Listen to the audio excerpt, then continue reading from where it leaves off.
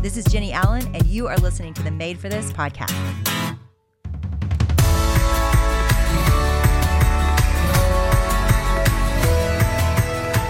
Thank you to Rothy's for supporting our show. Rothy's comfortable, washable, and sustainable shoes and bags make getting dressed easy. Head to rothys.com/madeforthis to find your new favorites today.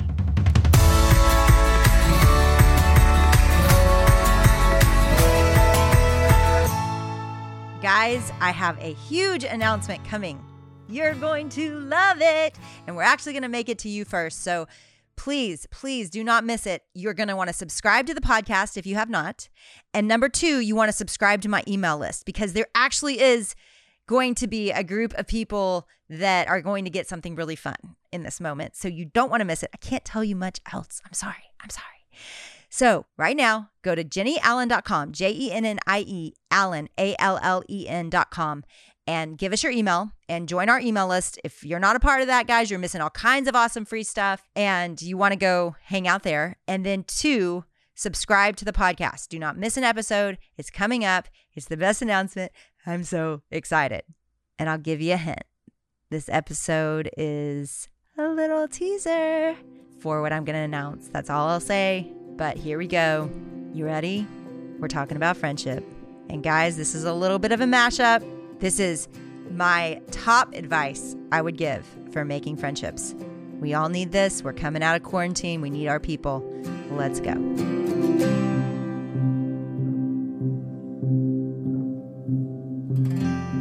When you go to a relationship and you are looking for that person to meet a need, to solve a problem, to fulfill you in some way, you are starting a friendship at its end. It will become destructive. It will end. That friendship will not make it because it is the wrong goal. It is the wrong focus. And so what I consistently hear and what I've seen in my own life is when I go to people to solve a problem that God is meant to solve, then what inevitably happens is they disappoint me. 100% of the time they disappoint me. And actually, it's interesting. I would say that when that happens, that is a mercy of God because he's showing you that no other thing but himself can fulfill you. And so I've learned to see disappointments in relationships as reminders that God is enough for me. And that has been a shift for me. So I consistently, being in the relationships I'm in my family, being in the relationships I am in work, being in the relationships I am in my church community, that they're pretty deep, I have community. My biggest issue with community is usually that I hurt someone or that they hurt me. It is a regular storyline. I mean, weekly. The conflict has to be resolved in my life, and it's because that's just part of healthy community. But friendships can handle that when peace and your welfare are not at the center of that relationship. When God is at the center of that relationship, conflict can be managed. People can disappoint you. You can hurt other people. Forgiveness can be issued because we're not looking for our hope, our identity, our purpose in that other person.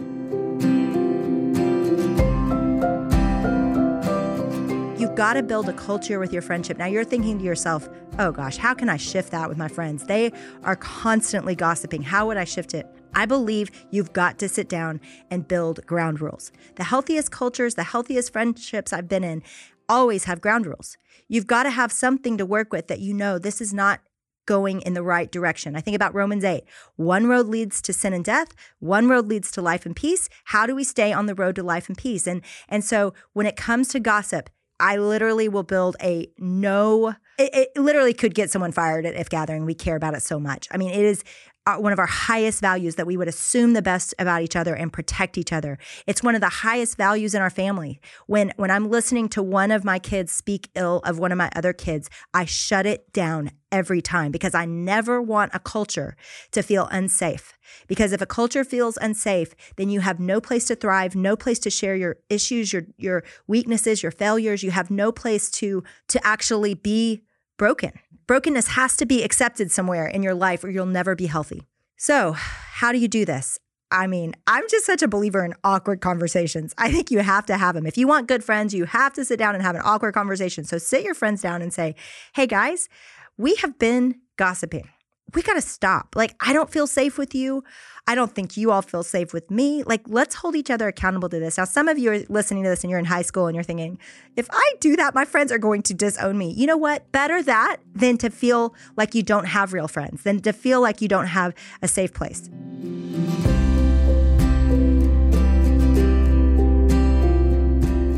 So in this passage, and you're looking at the first generation of the church, you're already seeing this tendency to consider love to be love like the world. And what Paul wants to do is he wants to say, no, love is a completely different, foreign concept to the world. It's so different that God became man to show us the love of God. And that it would be so different than what everyone was expecting, because instead of showing his importance, he deferred his importance for our good.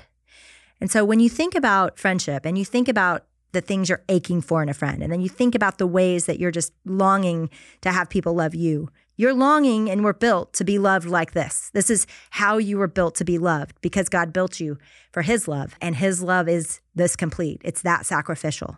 And so when we go into relationships and everyone is coming to the table and they're thinking of themselves, everything breaks down, and it should, because it's not how it was designed to be.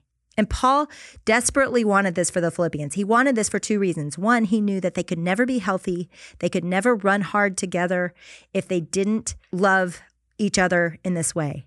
And two, he knew that the world would never see the love of God through them unless they got this right, that this had to be the way that they would love each other. And Paul says in verse 2, he says, complete my joy by being of the same mind, having the same love, being in full accord and of one mind. As Christendom, for us to be one mind, single-minded for the glory of God and the good of people. That is what we are to exist for. That single-mindedness should overtake every part of our lives, and yet we know that hasn't been the case. That isn't the case largely.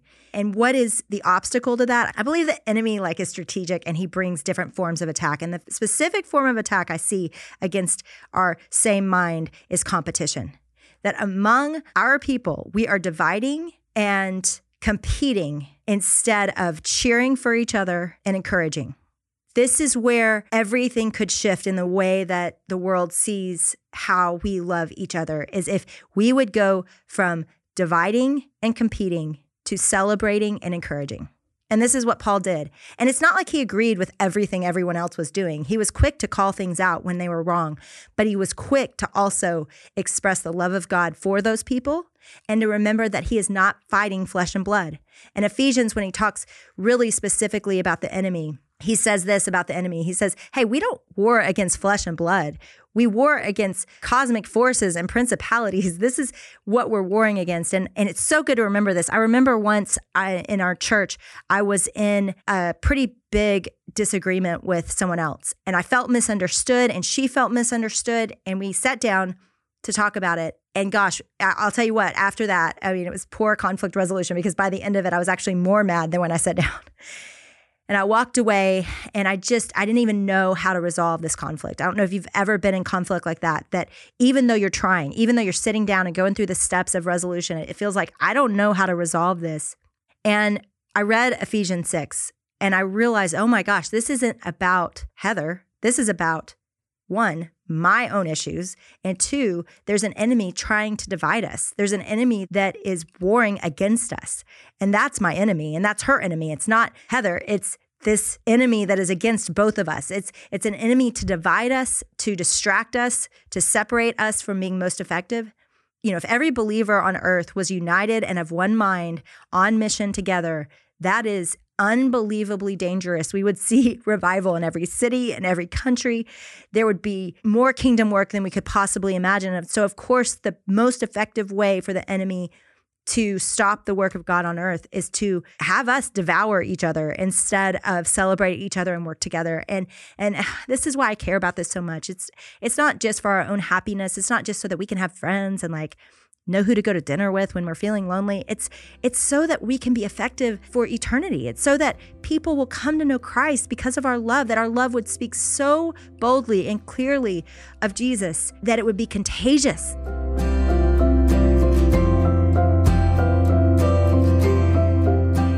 Paul loves talking about what we talk about. In Ephesians 4, he says, let no corrupting talk come out of your mouths, but only such as good for building up as fits the occasion, that it may give grace to those who hear. There's a fine line between being real and complaining and grumbling.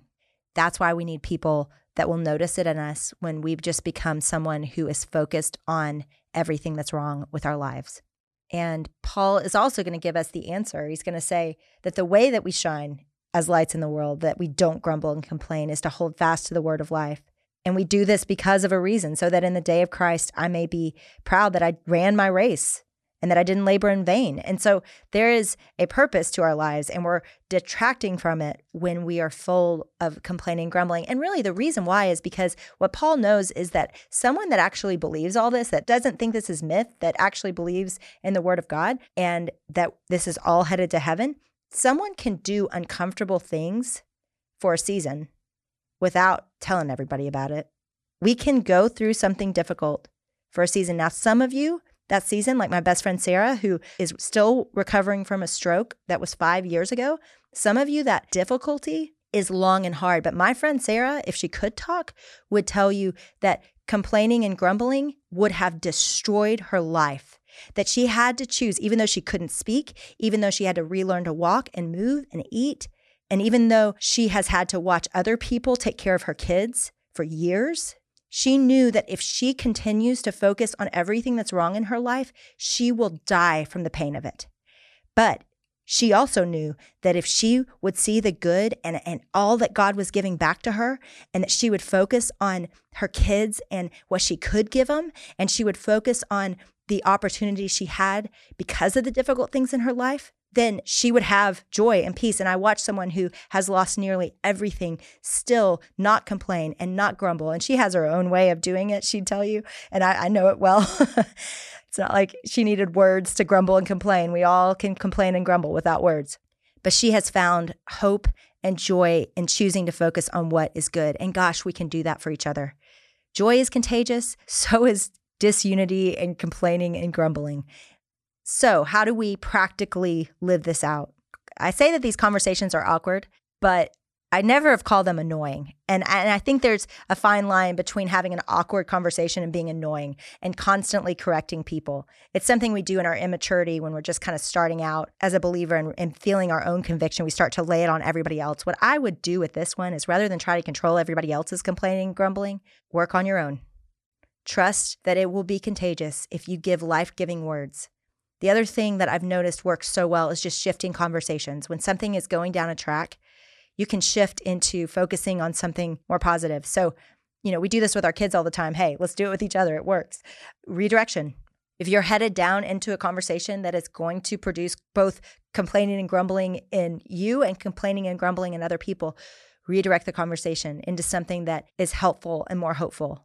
If you feel stuck in complaining and grumbling, I think of my friend Ann Voskamp and how much it ministered to all of us, her book, 1,000 Gifts. And it was because it produced this in us. It was a shift in what we focus on. And I would just keep a gratitude journal. I would just write down every day something or 10 things that you're thankful for, and start to notice in your life how much is right, how much is good, how much God has blessed you with. And it's a lot harder to complain and grumble when that's what you see every day, what God has done that is so good.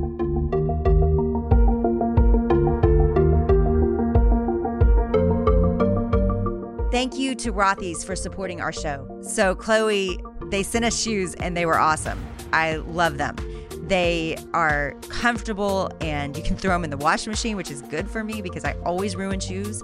And so I think literally I will have these shoes forever. That's right, Jenny. It's 2021 and nobody has time for uncomfortable shoes anymore. What makes Rothy's so great? Their unique, seamless design is insanely comfortable the moment you put them on. Rothy's just recently launched a new line of men's shoes that are intentionally designed. They're durable, washable, and they've been put through rigorous testing to make sure that they have the perfect fit wash after wash. I mean, guys, Rothy's is in the news everywhere as being one of the most comfortable and cute pair of flats that you'll never get tired of wearing. I have loved the flexibility that my Rothy's shoes provide because you can throw them in the washing machine. I mean, how many pairs of shoes can you do that with? So Rothy's is doing something special for us. That's right. They gave us a chance to share this super rare opportunity with our listeners for a limited time. Through August 1st, 2021, you can get $20 off your first purchase of $100 or more at rothys.com/madeforthis. That's rothys.com/madeforthis. Trust us, you don't want to miss this. Head to rothys.com/madeforthis to find your new favorite shoes today.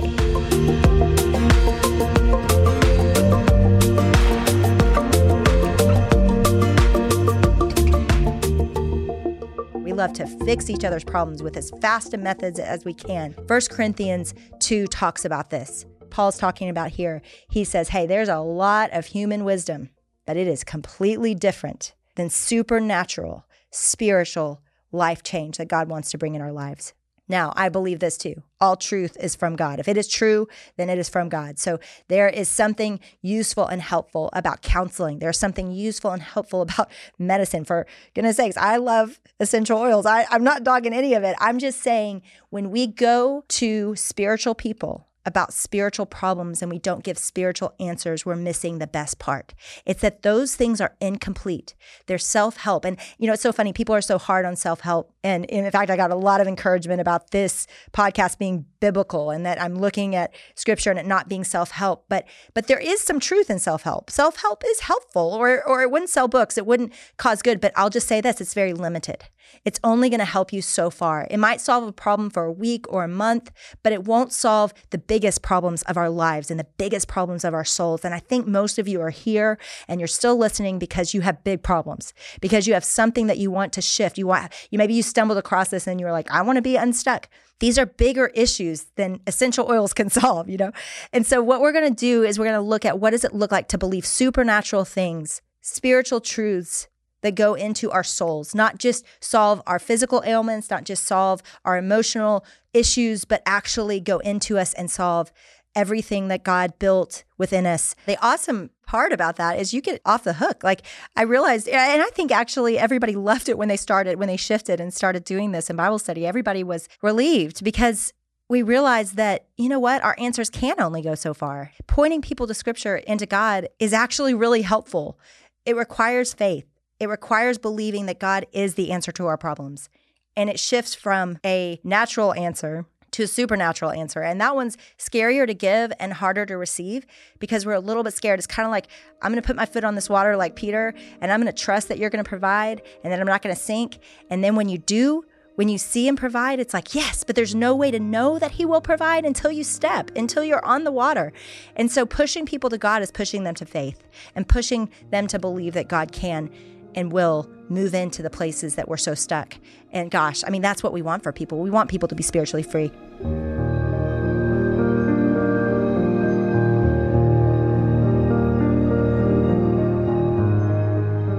We want to be around people that are determined to grow and become more like Christ. And so I had to let a lot of other things go where we may not have the exact same worldview on everything, and we may not handle our kids in the exact same ways. And we may have, different freedoms in different places and different rules in different places in our lives. But there's grace and there's a pursuit of God that is so powerful for me to be around, that I love God more because of them.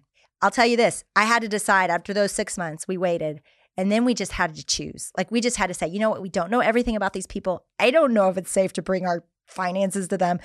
But we just need to jump in, and we're going to have to pick some friends and choose them, even if it's imperfect, even if it has conflict with it, which it will. We got to jump in. And it's just been fun and hard and messy, and yet I see so much fruit from it. Let me say this. You're going to be exactly as close as you are vulnerable enough to share. Like you have to be the one that goes first. I hate saying that because, hopefully you're listening to this with a whole group of people and you all can go first, but likely you're listening to this and you're thinking, I've got to go first. You have to go first.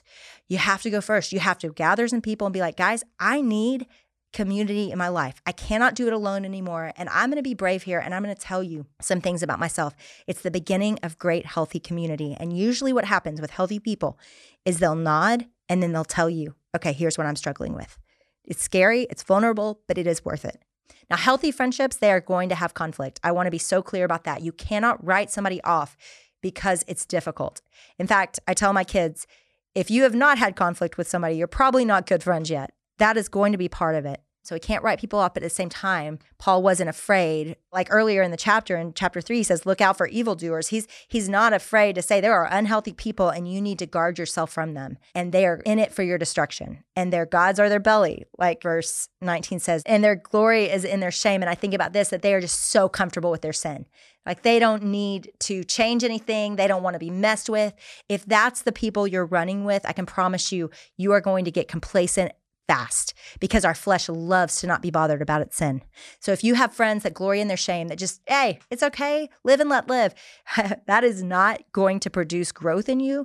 If our goal is to become more and more like Christ as we age, which we all know the people that become less and less like Christ as they age, we don't want to be the bitter old women that are cranky and angry at the world. We typically go one of two directions as we age. And so if we want to be those that get more holy, that get less selfish, that love the mission of God even more and more the older we get, we've got to have people around us that do not glory in their sin, that they hate it, that they're fighting it, and we would fight it together.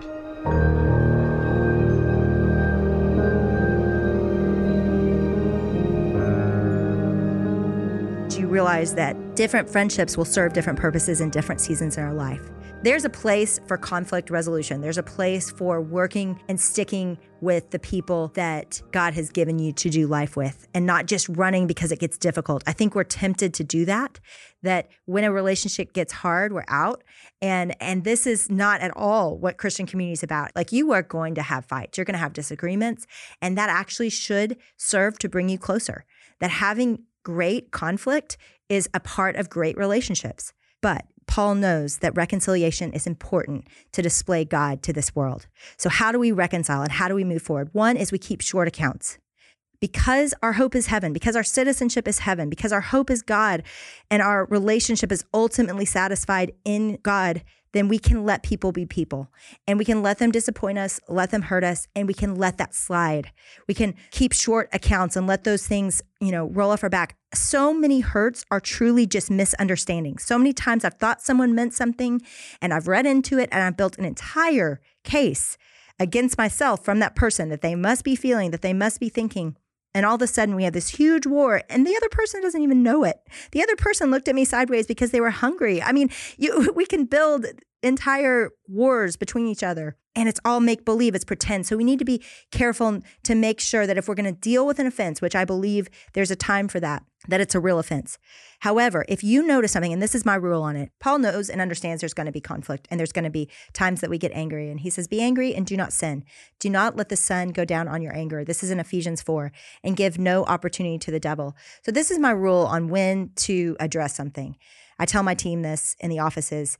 If something lingers, don't be quick to run in somebody's office and try to make something right. Because a lot of times that's actually our own selfish ambition, just to put our conscience at peace or just to not feel uncomfortable. Sometimes it's the less selfish thing to give something space and time, to walk away from it, to sleep on it a few nights. And if you notice you can't let that thing go, then go to that person and say, you know what, something you said the other day, maybe I misunderstood you, but it really I haven't been able to shake it. What did you mean by this? And give them a chance. Assume the best. Assume they didn't mean something ill. Or perhaps, and many times, that other person has some hurt that they've held on to and they haven't brought to you, but give them grace to bring it to you at that time. Yeah, ideally, they probably should have brought it to you first. We all should. We should be accountable to when we can't let something go, to bring that anger to someone else and to work it out and not to let it take root and a root of bitterness to rise up in us. But let's give people grace. Maybe they've been too busy. Maybe they haven't even noticed or known exactly how to bring it to us. So my rule is when you've given it a few nights sleep and you can't shake it, ask to sit down with that person, but approach them in a lot of grace and just be like, let me tell you what I experienced. Let me tell you what that made me feel. And then here's the other thing. When people come to us with those things, we be so quick to apologize. I can't tell you how many times people have brought me something that I didn't even mean. Like there was no ill intention in me. There was no purposeful hurt. I did not even realize I said it or did it. But that doesn't matter. The bottom line is they felt hurt and they felt hurt by me. And so I take accountability for hurting them even if I didn't mean to. And so we apologize and we say, what can I do? These are my favorite 2 lines. Well, they're my least favorite lines, but they work. I'm so sorry. And what can I do to make that right? And you don't really need to say a lot else because most of the time, the more we say, then we move into defending ourselves. And I've learned that there is very little good done in defending myself, even if it was right, even if they misunderstood something. It really goes nowhere. And Jesus's way is, you see David do this constantly. King David never defended his own name. He held back from people from even defending his own name. And he was comfortable being misunderstood. He was comfortable with people thinking ill of him, or I doubt he was comfortable with it, but he let it happen because he knew that God would defend what he needed to defend. God is the defender of our names. We do not have to go right every wrong. And then when that's the case, you get to live very difficult to be offended. Like I literally feel like people all the time will be like, I'm so sorry, but da-da-da. I was like, you really don't have to apologize to me. Like it is very difficult to offend me. I mean, because I'm moving through life expecting to be offended, expecting to be hurt and disappointed, and trusting God to be my significance. So when I get hurt, I can kind of let it go most of the time. Now, there are plenty of times that I've had to sit down and say, that really hurt me, and let's work through this. But let's be those that are not quick to be angered.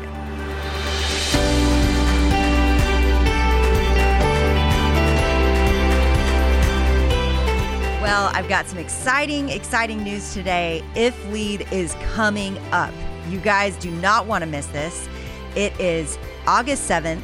You are going to absolutely love the content. It is so good. We have so many friends joining us. Annie Downs and Tony Collier and I are going to host. And if you are a leader who feels like the world is just piling on you right now and you don't know how to see forward, we're going to deal with every single issue that you're facing. I mean, the topics are endless. We've got breakouts and incredible speakers the day of. So you're going to love it all. Please, please, please go sign up, iflead2021.com. And those of you who think to yourself, you know what, I'm not really a leader, I promise you, you are leading something. And the issues we're going to talk about are issues that every single person faces every day. So come on, be a part, sign up today, and you are going to love it.